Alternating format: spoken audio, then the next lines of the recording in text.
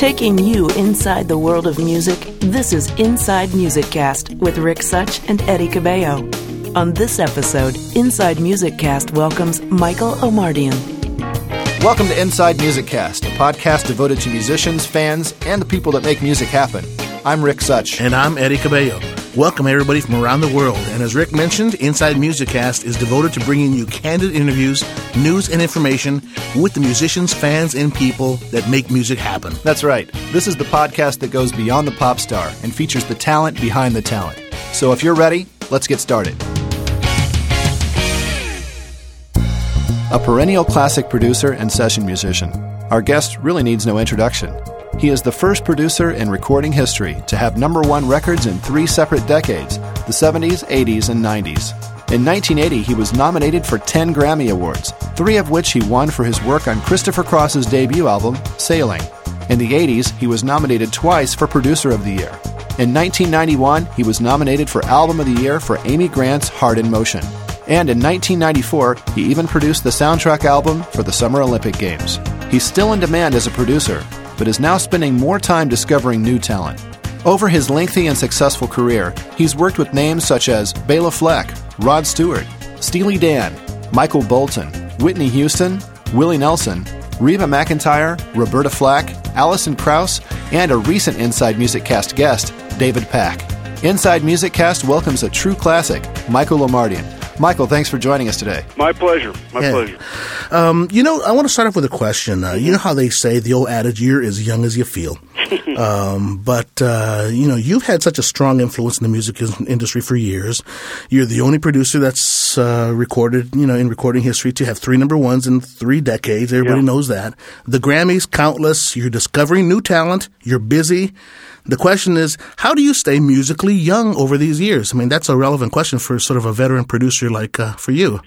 Well, the thing to me is that I've made up my mind a long time ago that I would not try to get stuck in one type of thing, and as a result, I've been able to produce everything from R&B to rock and jazz and classical and stuff. And so, as a result, I think what it does is that it's not so much that you're listening to everything that's out there. It's just that you're open to not having to do the same thing over and over and over again. Right. And that's been very helpful to me. And it's because I honestly, it has to do with personal taste. I've never gotten locked into one thing. It's more of a reflection of where I'm at personally anyway. I just enjoy all kinds of stuff. Right. Well, I've always considered you to be, in looking at the history of your work, a classic producer. And the work that you've done over the years, seems to have such I can just say longevity or timelessness to it. And like, for instance, the early work, with Steely Dan and Christopher Cross, it's still relevant music today. You follow me? Well, hopefully, that's what you're trying to achieve. At the time when you're doing it, you're kind of excited about it for what it is, and you don't really think in terms of, what's going to happen 20 or 30 years down the road, because everybody's busy and you move from one thing to another. But it really is exciting to realize that when someone says, "Hey, who are you?" and I mention my name, they go, "Oh yeah, you're the guy that played on Steely Dan's records and stuff." And it's a young kid or a college kid. It's really kind of cool. Well, it's sort of interesting. Don't you find it really interesting that the old, the classic rock stuff, Steely Dan, and so is just alive, and it's almost like, holy cow, my kids are actually listening to this. My daughter was, she's in junior high. She's so into the Beatles cuts right now, and she's singing Eleanor Rigby and stuff. Well, I'll tell you, I think there's a phenomenon going on, and I have a couple of nephews that are, young teenagers, and it's interesting. I'm finding that they're less satisfied with what's going on musically at the moment, and they need more of a stretch, and so they do get into the Beatles and some of the Earth, Wind, and Fire, some of the older records, and I think maybe that was because the music is, I don't know, it's cut with live people. A lot of the music today is very computer generated, and I think that's wonderful, but it just doesn't seem to have the lasting thing. Now, of course, 30 years from now, we don't know what's going to happen, but from the standpoint of what's going on right now, I notice that a lot of people are into older music. Yeah. Well, you know what? On that note, I was going to say, a lot of the young kids are really used to, they're listening to the classics, but as samples. Right. So they think that groove is a brand new groove. Right. Yeah, exactly. Absolutely. They don't realize that thing was 30 or 40 years old, and it's been combined into something that's contemporary, but in a way that keeps it alive, which is kind of cool, too. Really. So. Hey, Michael, you've done some amazing session work. You've produced great projects. You've written countless wonderful songs, and of those disciplines, which one do you embrace the most? Between writing, producing, performing. I think the most gratifying part of the process for me is to end up writing with an artist or something like that, and then seeing that through to the end. But to me, it's always about the initial creation. That's why I think as artists, it's got to be very fun to be writing and then see the thing just kind of expand and become what hopefully the artist wanted and what everybody wanted. But I think that's the production part of it is pretty much is more of an organizational. It's the production is fun, but there are so many aspects to it that aren't really music oriented or driven. They're more pragmatic issues, budgets, and all that kind of stuff that you have to keep. Talking to lawyers, talking to different people. It's got to be the creative part of it. It's just got to be the playing. It's got to be the writing. Right. Well, this might be maybe. Let's go a little deeper on that thought. There must be a handful of projects that you've been involved with over the years that are your personal. Let's just say, with due respect to all the current work that you're doing, but your trophies. I mean, the ones that Michael Omartian can sit back and say, "Oh yeah, this is a good one." The ones that are personal gratification. You follow me? I'll tell you, I'm kind of a funny dude in the respect that I just really don't dwell in past things. I'm always moving forward, but I have to think of not just music but relationships. I think that what's cultivated with getting along with people that are still my friends, those are the moments to me that not only musically are charged and great, it's the friendships that have endured. And people like Amy Grant, Vince Gill, some of these people, Christopher Cross, who I talk to all the time, and those projects were fun not just because of the music, but they were fun because of the people that I was involved with. And these people seemed to have the right amount of obsession about what they were doing and the right amount of looking outside of themselves and going, it's not just this, it's a whole lot more. But, as a player, I'll be real honest with you, I think a lot of us guys that played on the Steely Dan stuff weren't really having a great time when we were doing it because it was really tough. But in retrospect, it was fun. They were tough to deal with, and I think they would even tell you that if you talk to them now, they'd say that it was a particularly weird period of time for them because they were going through their own personal deals. But I think I really love the Rod Stewart record I did with Rod. We came up with a couple of really good things that I look back on. Some Guys Have All the Luck and Infatuation, which were big records, and I enjoyed doing that because it really kind of took me out of a certain thing. They were more rocked out and a little more contemporary. So I can't go back and go, that was it, because there have just been too many moments as a player, as a producer, as an arranger. But it's the people that I still talk to and the people that I still have a relationship with. Those are the ones that really endure. Mm-hmm. And I think that probably, if I were to ever say to someone who's coming up behind me and their minds are so completely embrace only final result, this thing has to be successful and not be able to enjoy what happens between the beginning and the end, and can only be happy if it's successful. I just think that you're headed for the wrong direction. I just think you've got to cultivate an appreciation for every moment of this because a lot of people aren't afforded an opportunity to keep doing this. Mm-hmm. It's true. I don't know if that answers your question, but I just went there, so I'm sorry. that was perfect. Off topic, so. Hey, Michael, I've been working I own my own studio, and I've been an engineer for 15 years. And, right. And I'd like to just hear from your perspective, what part the engineer plays when you're producing. I have a guy, I've had two engineers in my life. There's a guy named John Guess and a guy named Terry Christian. And these two guys I've been loyal to, and they've been loyal to me. I've been with Terry for about a little over 21 years or 22 years. Wow. And Terry was working with Prince at Sunset Sound, and he ended up just filling in for a guy that was sick that John wasn't able to show up, and John was he was moving to Nashville, and I was going to lose him in L.A., and he came here to Nashville, and so I needed to find somebody, and Terry kind of stepped in, and it's been T and I have been working ever since. And so for me, an engineer is, there are people. My son is really talented. He's a talented musician. He's a talented producer. He's a talented engineer. I just the engineering part of it is just not interesting enough to me to really get into it myself. So I'm always really dependent on an engineer. We've got a whole Pro Tools system. We went from tape to Pro Tools, and Terry's just gotten so into it. And I look at it and I just go, man, just leave me to create here. I can't deal with this, So an engineer is a very important part of what I do. Well, it's certainly an art in itself. Totally. Yeah. In fact, Terry was up for Grammy this year. He was out in L.A. and cool. For work he did on an Alan Jackson record. So did he win? No, he didn't win. It was in the best engineered album, and I forgot who won. Someone else won in that category, but he was a nominee. So that was exciting. That's excellent.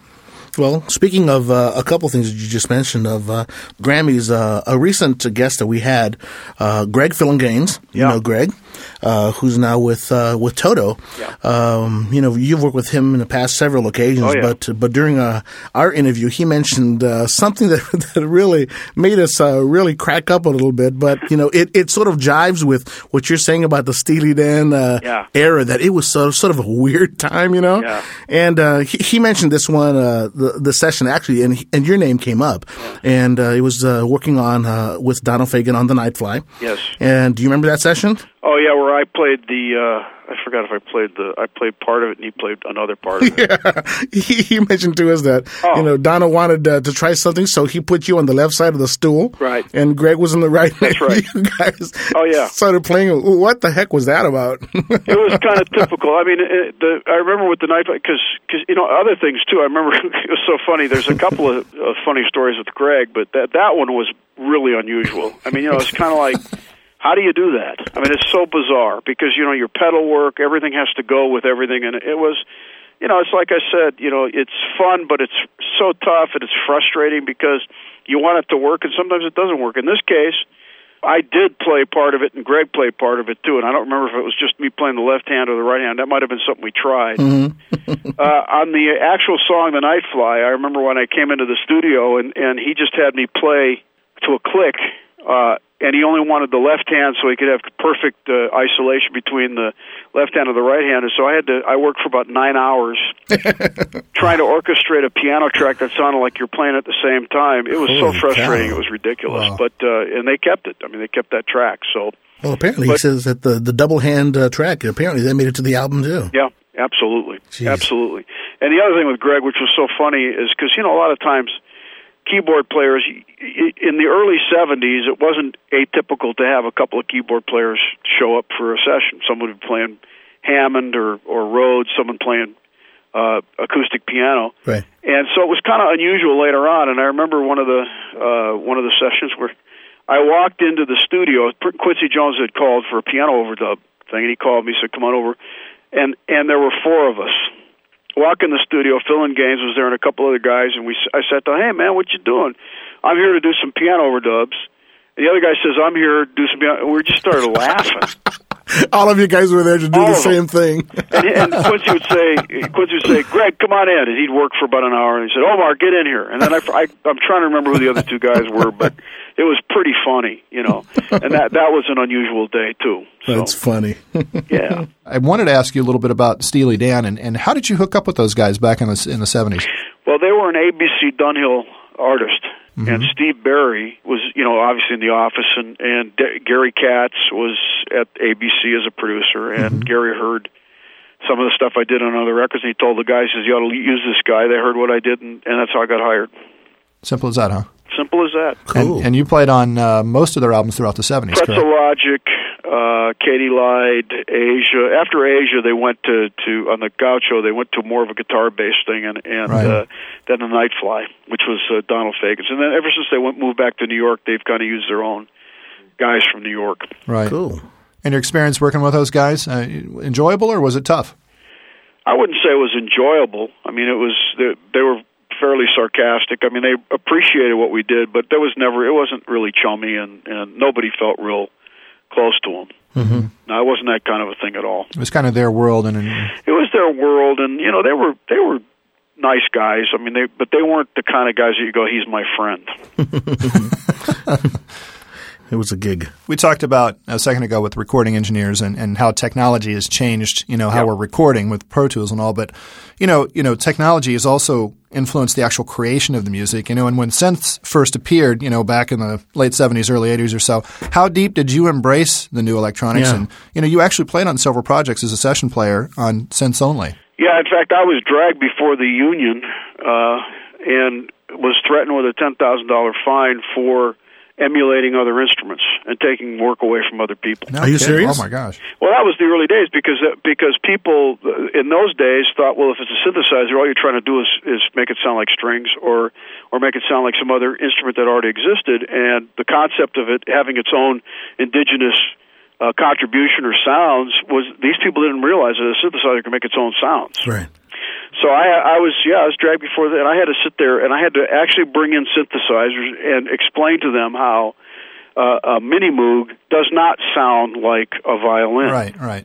Holy cow. So it was really kind of interesting because it was the early days of bringing that stuff into sessions, and it was a real threat to a lot of people. And now you have everything sampled, so now you talk about putting people out of work. Now you're talking about putting people out of work. Right. So holy cow! So so you had to bring in the I had to bring in keyboards, I the whole had setup. an ARP 2600. I had a Mini Moog.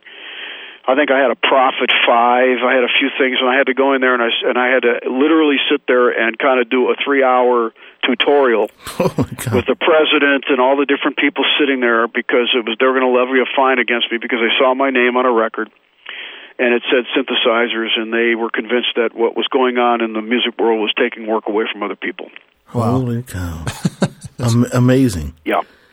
Amazing. And, I got to tell you, you talk about the technology. It's interesting because one of the beauties of 30 years ago was the amount of tracks that you had and what you had available and how creative you had to be. Mm-hmm. Terry just received a hard drive for a mix that he was supposed to do, and there were 200 and some tracks of information, and the guy decided, well, I'll put a cowbell on this track, but when he went to do it in another place, he put it on another track.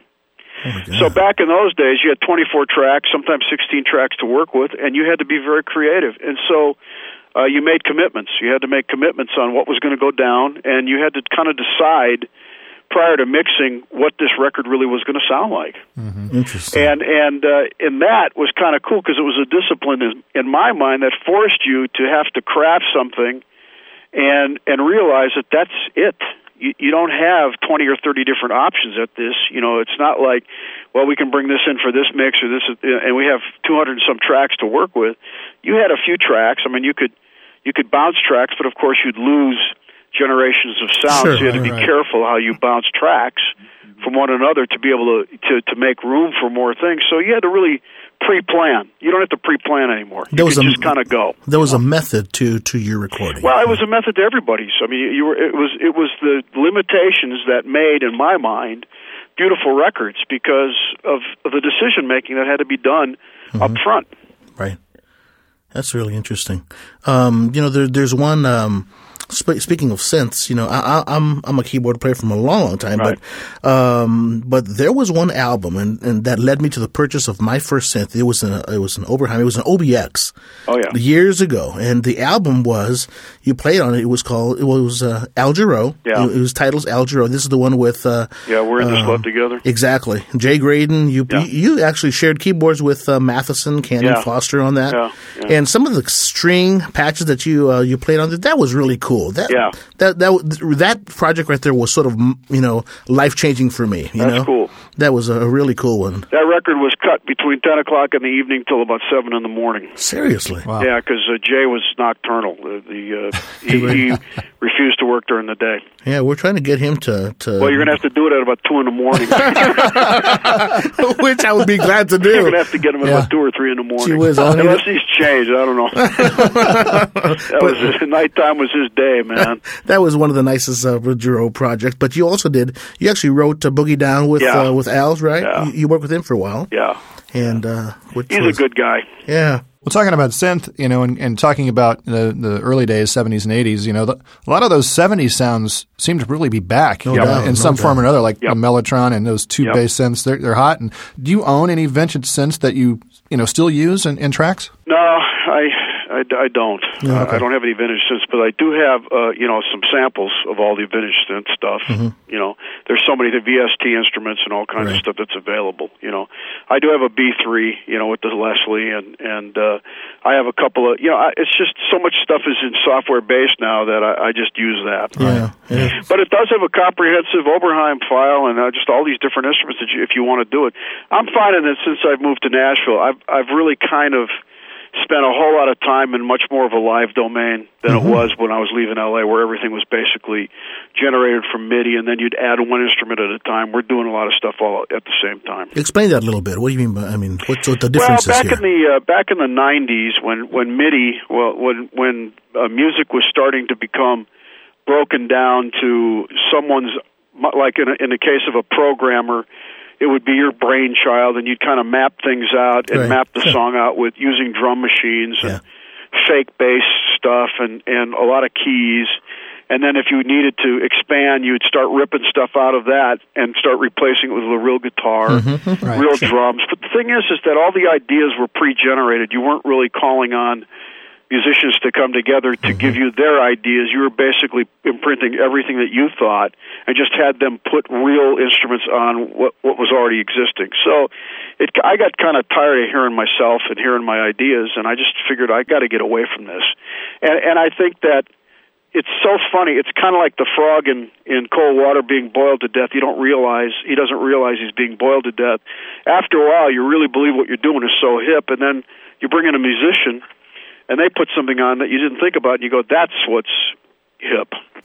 Not just what's coming out of my head exclusively. So I think I had to get away from everything kind of being my brainchild. In fact, and I'm not trying to be critical of what's going on today, but everything is so simplistic and so not explored. A lot of these tracks are a simple drum machine, a 2-bar vocal mantra, a couple of chords, and that's the song. And not that I'm against that, but I just feel like that something that should be the exception to the rule is becoming the rule. Yeah. And it saddens me. And people keep saying, well, it's because education is music education has gone out of the schools. And I think that's a total cop-out, because I think people who want to be musicians don't need the education system that we have to become musicians. You can do it. I didn't use the education system. I took private lessons. I did stuff on my own. If you really got it. The thing is that I believe that what we're listening to or what we're being exposed to is just not really well-rounded. What you're talking about really is craft, knowing your craft and knowing what you're doing. I think I like some of the Eminem stuff a lot. I think he's really creative. I think there's some things that are out there. But the thing is that, well, just to give you an example, I was on a plane about 7 or 8 years ago, and I'm just listening to something, and I don't know what it was. Some guy sits next to me, and he hits me on the arm and says, "Hey, man, are you a musician?" I said, "Yeah." And he said, "What do you play?" And I said, "Well, I play piano. I'm a drummer." I said, "What do you play?" He says, "I play drum machine." And he looked at me, and in his mind, he was on the same level as I was, because he played a drum machine, and I played piano. And that, I think, is what's going on. It's just that, the fact that you can bring up a beat and combine it with another beat and have a 2-chord thing doesn't. You're just not in the same league. I'm really sorry. If it's offensive, I can't help it. I started when I was 4 years old. I'm 61. I've been playing piano. The bottom line is you keep getting better at what you do. Right. Bringing up sound 07 on a such and such a synthesizer and bringing up beat 250 on your soft synth doesn't make you a better musician. I play drum machine. Yeah. That's incredible. And, I don't have to tell you that really there are so many great musicians and artists out there that don't look a certain way that can run circles around the stuff that's out here, but they don't get a shot because we're in a very visual video age. And celebrity, in fact, they interviewed a bunch of people, and they asked, what is your number one goal? And they said it's celebrity. It wasn't to be a great musician. I want to be a celebrity. Right. So, it's kind of gone off the rails, and I don't know what to do about it. I think Well, it's tough because, to the general public, the people buying music now, they don't care how it was created. And that's the sad part to me. Well, I agree with you, but I do think that when I see all these kids who are right in the middle of culture, pop culture as it is today, and they say, hey, man, I've just gotten into Hendrix, or I've gotten into Joni Mitchell, or I've gotten into stuff, you go, okay, these kids know something, too. They've reached their end of what they can take of this stuff, too. And the thing is that I'm looking for someone today, and I'm not sure that it's even possible because artist development doesn't exist anymore. I mean, that's a whole other aspect of when I was a producer, I was part of an A&R department at Warner Brothers, that the whole department was about artist development. You wouldn't think in terms of if your first record doesn't work, we're kicking you off the label. They had 7 album deals. You'd develop and you'd work and see what you had over a long period of time. Today it's basically show me what you got. Now, baby, but show me what you got. And if it ain't right now, then I'm not interested. There's just no development. And it goes back to what you said a second ago. Artist development nowadays is more visual. Exactly. It's how you look. Exactly. I mean, when you think about when you think about the people that are being talked about, I'm straining to find the musical excellence in it. It's hard. Now, I'm not saying that there isn't. I mean, there's people out there. Even at the Grammy Awards, there's obviously people who can sing and people who can do what they do. Sure. There's no doubt about it. But I mean, I come from a time where I knew every single artist out there because it was all on one chart. And you had a real sense of what everybody was doing. I think part of the fact that we have thousands of artists out all vying for the same space makes people really bored very quickly. And so a person doesn't have a long career to really develop anything. And so what happens is that you have to do bells and whistles to get someone's attention. It's kind of like slamming a door or something like that instead of just, like a peaceful sound. It has to be something jarring to wake you up, and then you get tired of it and you move on. You're a Midwesterner. You grew up in Illinois. Yep. And you started off really playing a lot of your gigs in Chicago.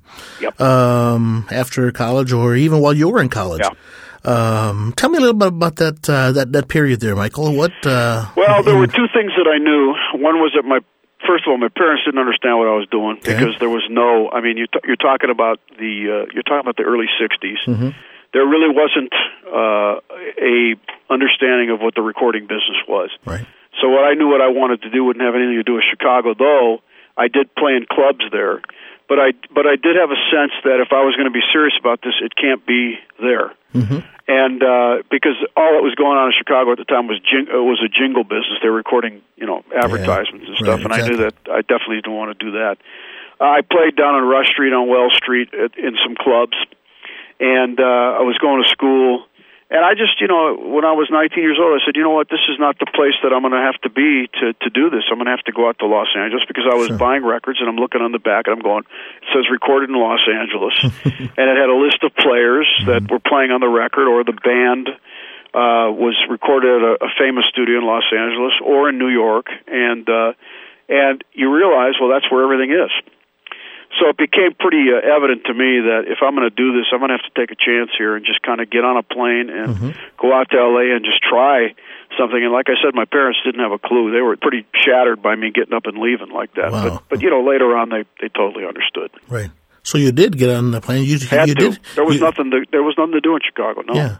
Well, so when you landed there, it didn't take you too much time to start getting around because it seemed like an eternity. I mean, the bottom line is I went there really knowing maybe one person, and what I'd do is at a church that I was going to, that I would do arrangements for them. I'd try to scrape some money together. Of course, back in those days, I mean, if someone said, "Would you come play?" you didn't dare ask them for how much. You just wouldn't. That wouldn't even be in the discussion because there was an understanding that unfortunately doesn't exist today, and that is that there is something that you have to sacrifice to get this. Yeah.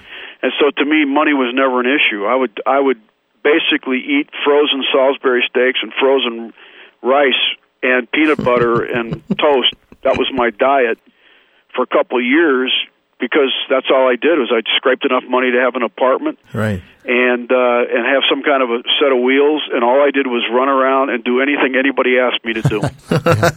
What was the first real break where you saw the real light? When I went out to L.A., I ended up there's a guy named Jerry McLean. Who's been a dear friend of mine. He's a UCLA graduate, and he had a group, kind of a Las Vegas singing group, And they were friends of ours, and they would back up some people in Vegas. And what happens is they got a deal on Columbia to do a 3-song singles thing with Bob Alcivar, who at the time was the arranger for the Fifth Dimension. Okay. And Jerry went to Bob and said, "Look, I want Michael to play piano." And Bob just went, "What are you talking about?" He said, "I don't know who this guy is." And Jerry, believe it or not, said, "Look, if you don't have him play on it, we don't have a deal." Which I didn't. I found out later. I couldn't believe he did that. I mean, he really did. And so this was probably two and a half years after I got to L.A. And so he said, "I want him to play on this." And so the guy gave in, and I ended up throwing up most of the night before because I knew who I was playing with. I was playing with some of the top session players. Oh boy! And I remember getting to the studio, and I don't know if you've ever had that kind of an experience where you're so nervous that you're losing your eyesight almost. That your head feels like it's going to explode. Yeah. And I sat down, and we started running the tune, and I swore it was terrible. But right after the first playback, the bass player and the drummer said, "All right, man," and they got my phone number. Right. After the session, I was booked solid the next week. Holy God! The very next week. Wow. And I mean, it was a blessing. I got to tell you, I thought I played terribly because I couldn't really hear what I was playing. I was so nervous. So it just took really, in essence, just one good puke to open up the door. That's about it. One good old upchuck, and it was. But you know, it's that kind of thing where you go, okay, that was the door that was there, and I wasn't. You know, it was even like I wasn't even convinced. I didn't walk in all cocky and like I got this thing, and with attitude and stuff. It had nothing to do with that. It had to do with, you know, look, I'm basically feel like I'm over my head, and I'll admit it.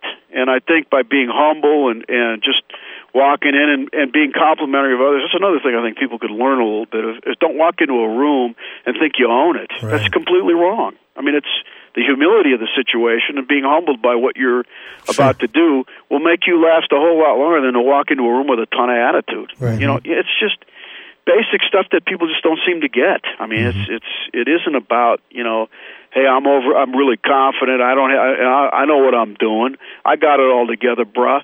It's not that at all, you know. And so it was just an opportunity that was there. And I got to tell you, all of a sudden, I was just cast into this thing where I was getting calls. And in 1973, I got Keyboard Player of the Year with the Grammys, which was kind of a neat thing to get, you know, and was unexpected. And it just went from there. You know, that's cool. I guess early on in your time in L.A., you and Steve Barry assembled L.A. Studio Group, and I guess one of your claims to fame was the pair of TV theme hits, the theme from SWAT and Beretta's theme. You know, another guy that I cannot say enough about is Steve, and Steve really believed in me long before anybody else did. And Steve heard the record that I was telling you about with that other group. And I was introduced to him, and we sat down and talked, and he put me right on staff, basically, without any credentials at ABC. I just couldn't believe it. Suddenly I was given a salary. Suddenly I had an office, and Steve had me with him for the first, 10 years of his deal. And I would do arrangements for him. I'd co-produce with him, and he just took me under his wing, and there's not enough that can be said about Steve. I mean, Steve's a great guy, and I love him, and everybody needs someone like this to really help them along. Yeah. You know, it's I remember, when those shows came out, and they don't. Isn't it a sad thing that these days they don't write themes to shows anymore? Really? No, they don't. I mean, everything that I grew up with, it had something with some meaning to it. Yep. Something was written for it. There was substance in the music, so it was commercial for a television. Who cares? Yep. But still, these days it's just like, okay, what's the hot song? Let's buy the rights, and that song will bring ratings to this whole thing. It's a whole. Even television is done differently. Yeah, absolutely. Everything's done differently. Absolutely, everything's. It's almost like, it's kind of like the early days of recording, and I was part of the early days of pop recording. I got to tell you, I mean, you've got the 50s with Elvis Presley and the doo-wop groups, and you got the 60s with the Beatles and the Stones. You got the 70s with the Earth, Wind and Fires and all that kind of stuff. 80s. We're talking about 5 or 6 decades, 60 years of recording, and now we've gotten to the point where the principles and the things that really drove the industry it's like it's old passe stuff, and yet to me those rules still apply if someone will just apply them. Right. Exactly. I still play my vinyl albums. In fact, my daughters they listen to more. This is sort of unusual. My girls listen to more vinyl than they do CDs. That's cool. Because they really like cleaning the records and whatever. But the other night I pulled out the Christopher Cross vinyl album.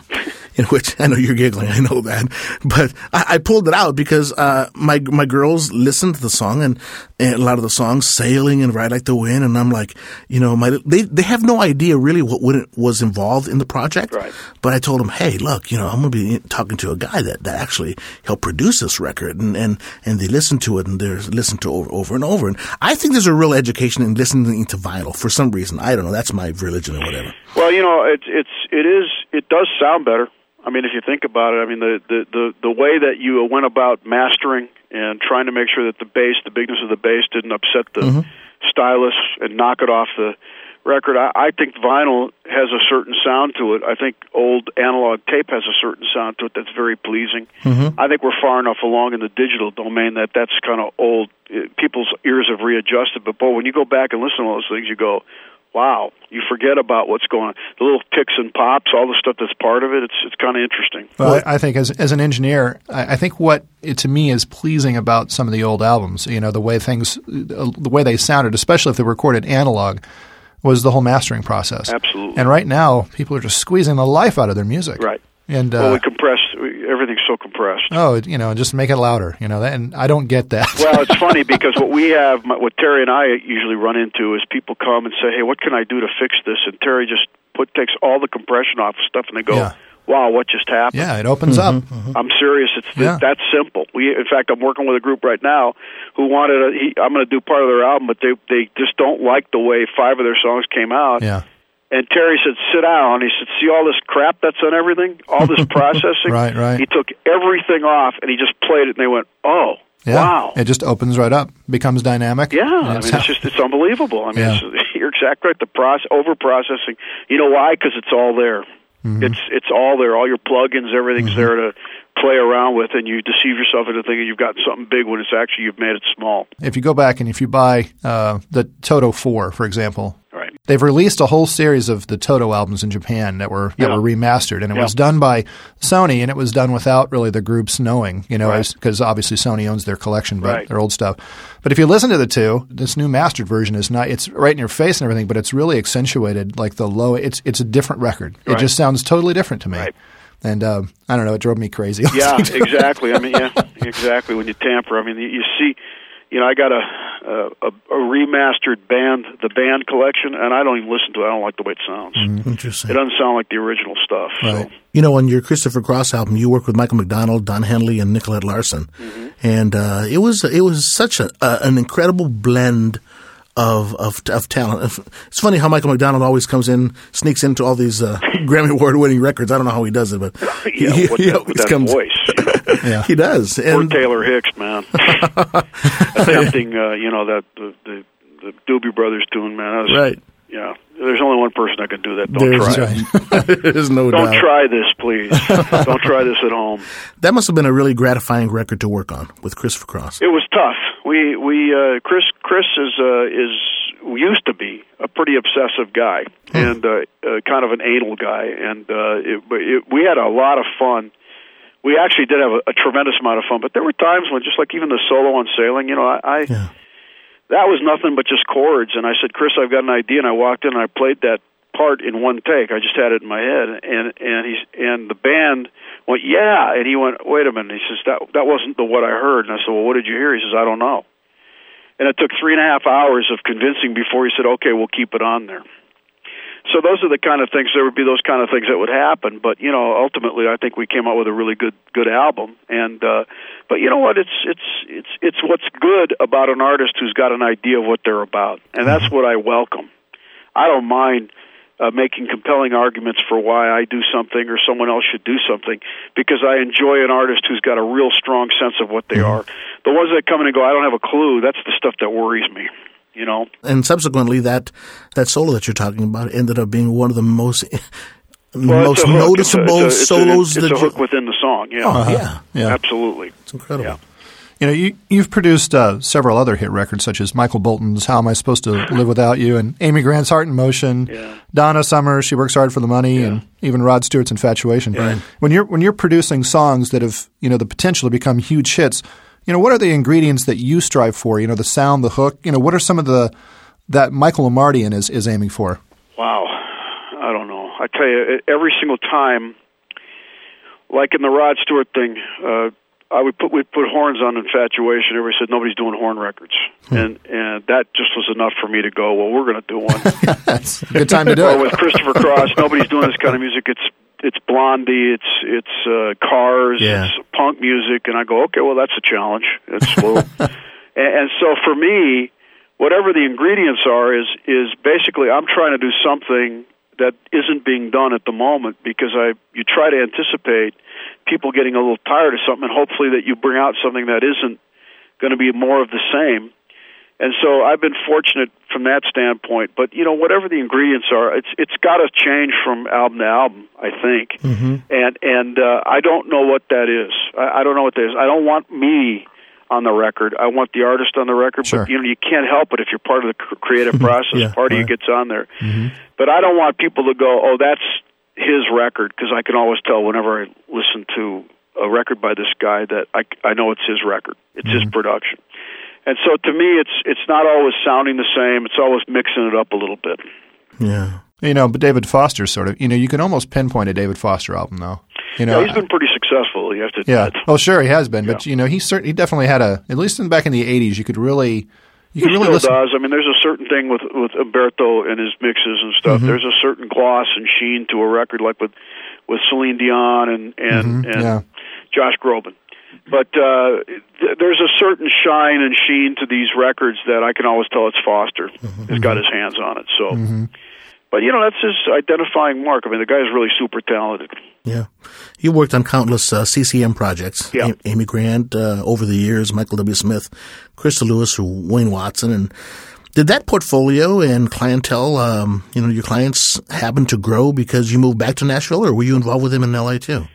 Nothing really. I think the country clientele kind of grew when I got here. The CCM thing, these people would travel out to L.A. as easily as I would come here to Nashville.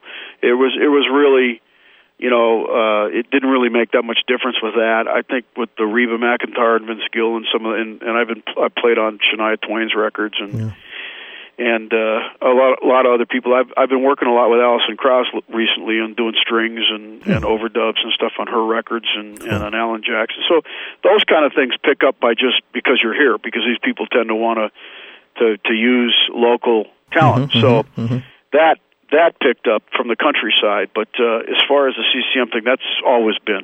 It sounds like we're back to Nashville now, and I was going to ask you, when did you move to Nashville, and what brought you there? Yeah, 1993. You say what brought me here? Yeah, what brought you out to Nashville? It's kind of what I was saying a little earlier about the fact that I was sitting at a computer and I was just not feeling real excited about what was going on. The traffic was getting worse. The relationships, Warner Brothers, the whole thing dissolved into DreamWorks, and everybody kind of went different ways. And it was kind of like that family atmosphere was just leaving, because everybody was off kind of in their own cubicles doing their own thing. And I just said, you know what, I need a change of pace. And my kids were getting to the age where it might be healthy to get them out of there and to a little simpler lifestyle, and it really has agreed with them tremendously.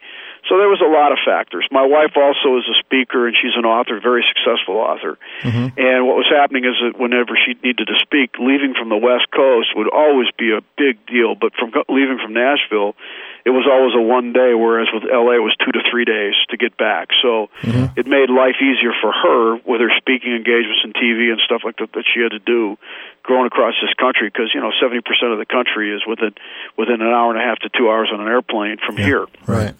So there were a lot of factors, and I got to tell you, a lot of my musician buddies moved here. The guys that I would call to play all moved here because for the same reason why I moved here, because they wanted to do more live playing. Right. Interesting.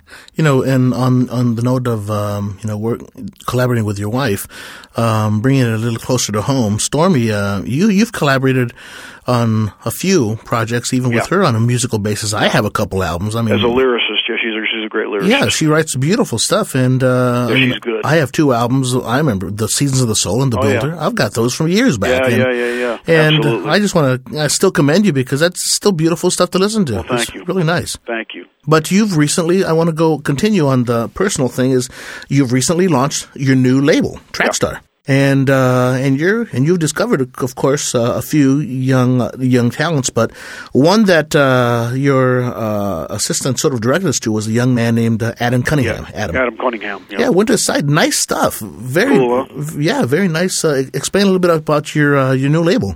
My nephew-in-law, DJ McKee, who lives in Winston-Salem, and his father called me about 3 years ago, and DJ said, "Hey, are you interested in doing something along the lines of a label?" And I went, "Oh, here we go." Because there's so many. It's not that I don't want to do it. It's just what you have to tell people to expect. Mm-hmm. I mean, a lot of people come in going, "Do you want to do a label?" And they got the finances and stuff, and you go, "Do you understand what you're asking to do here?" Because you're not making a pair of shoes that goes off of a shelf. You can probably go 3 years before you see a penny, or maybe 4.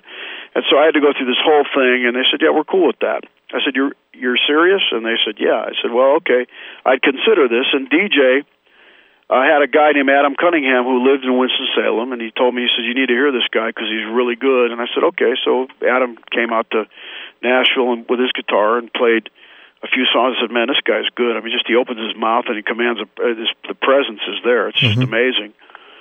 And so we launched a label called Trackstar Record Works, and we have 2 employees. We have a promotion guy, basically promotion and a marketing guy. Yeah. And we have no offices. We work on our cell phones and out of internet and computers. Mm-hmm. We're not interested in overhead. We want to put everything into our artists. Yeah. We have 2 artists right now. We have about 3 or 4 pass-through artists, and what I mean by that is that they're looking for distribution, but they have stuff that's already existing with distribution companies, and we have a very worldwide, large distribution network. They like volume. They don't want you to just come in with 1 record a year, so we have to deliver 6 to 8 records a year. Well, to deliver 6 to 8 records from your label can cost millions, and we don't have that at the beginning, so what we've done is we've passed through albums that already exist to work on their volume. So it's working out real nice. Adam actually is number 1 with his first song is number 1 in about 6 weeks in all of the Southeast, and it's making its way out west, and so our first guy out of the box is doing well. Yeah, that's great. And the second group is a group called Prelude, which includes my daughter and 2 girls that she sang with since she came to Nashville when she was 12 years old. And it's really a good group. It's contemporary. It's real hip. In fact, the first single that's coming out next week is a remake of the Beatles' "We Can Work It Out." Really? And they're going out on the road and doing some things with my wife, and also going to be doing a whole bunch of conferences and stuff in the fall. So it's expensive to do this. It's fun. I don't know if you've heard of a guy named Nathan Angelo. This guy's incredible. Yeah. So we're looking to build our inventory over the next 4 or 5 years slowly. I don't think we can handle anything more than 4 or 5 artists at this point that we are involved with. Sure. But I'm having more fun than I ever have because I'm just so tired of delivering produced records to a company that's about to go defunct or losing their A&R department or the president decides to leave. I mean, it just happens so much. And I think really we're in an age where it's you got to own everything. You just have to own it yourself and figure out a way to do it yourself. With the internet being so vital to music distribution now and everything like that, most large record companies really balk at giving stuff away. Right. They don't understand the concept because they've got 3,000 or 4,000 employees, and so the idea of being able to give things away freely to get something is just goes over their head because it's too expensive for them. Right. So I'm having more fun. In fact, when I get a call to produce an artist on another label, my first instinct is I don't want to do it. I really don't. I mean, it's fun, but we're not in the age where it used to work really well. Right. It doesn't work like it did. The Clive Davises are less and less in the world. I mean, real record people. Right. Lawyers have taken over everything, and it really is bottom line music, and it really has less to do with passion than just the end result. And titillation and whatever makes you attracted to something, whether it's sexual or garbage or kind of language that just is absolutely unbecoming. That's actually intolerable, Right. except for in a song. It's amazing how people would go, you can't talk like that, but in a song or if you're a comedian, you can. So, I mean, it's just kind of weird. Artistic licenses. This kind of weird craziness that we're in, and I just think, you know what, I don't want to... I want to do something different. Yeah, I agree. Either that or I'd just like to retire. I'm honestly, if it wasn't for this label, I think I'd go, you know what? I'm having too much fun hanging out. I'm just not inspired like I used to. This got my inspiration going again. That's great. Well, hey, tell us about 2007 and what the outlook is for 2007 for you. Well, 2007, our girls, the Prelude group comes out in May. Mm-hmm. I'm doing some overdubs and I'm doing some orchestral stuff. Like I said, for Alison Krauss, it's funny, in the last week, I've been sent a couple of packages for some potential country artists that are looking for a producer. So it's kind of like outside of the record company that I spend time on with meetings and getting stuff together. I'm a normal producer. People call me and I decide whether I want to do something or not. And right now, my short term is to do some of these overdub things. I'm working on remixing an album and working on a group called the Annie Moses Band, who are 4 Juilliard trained musicians that come from the same family with a rhythm section, and it's bizarre. Wow. I mean, it's the most bizarre thing I've ever heard because they're so good. What are they called? Annie Moses Band. Annie Moses Band.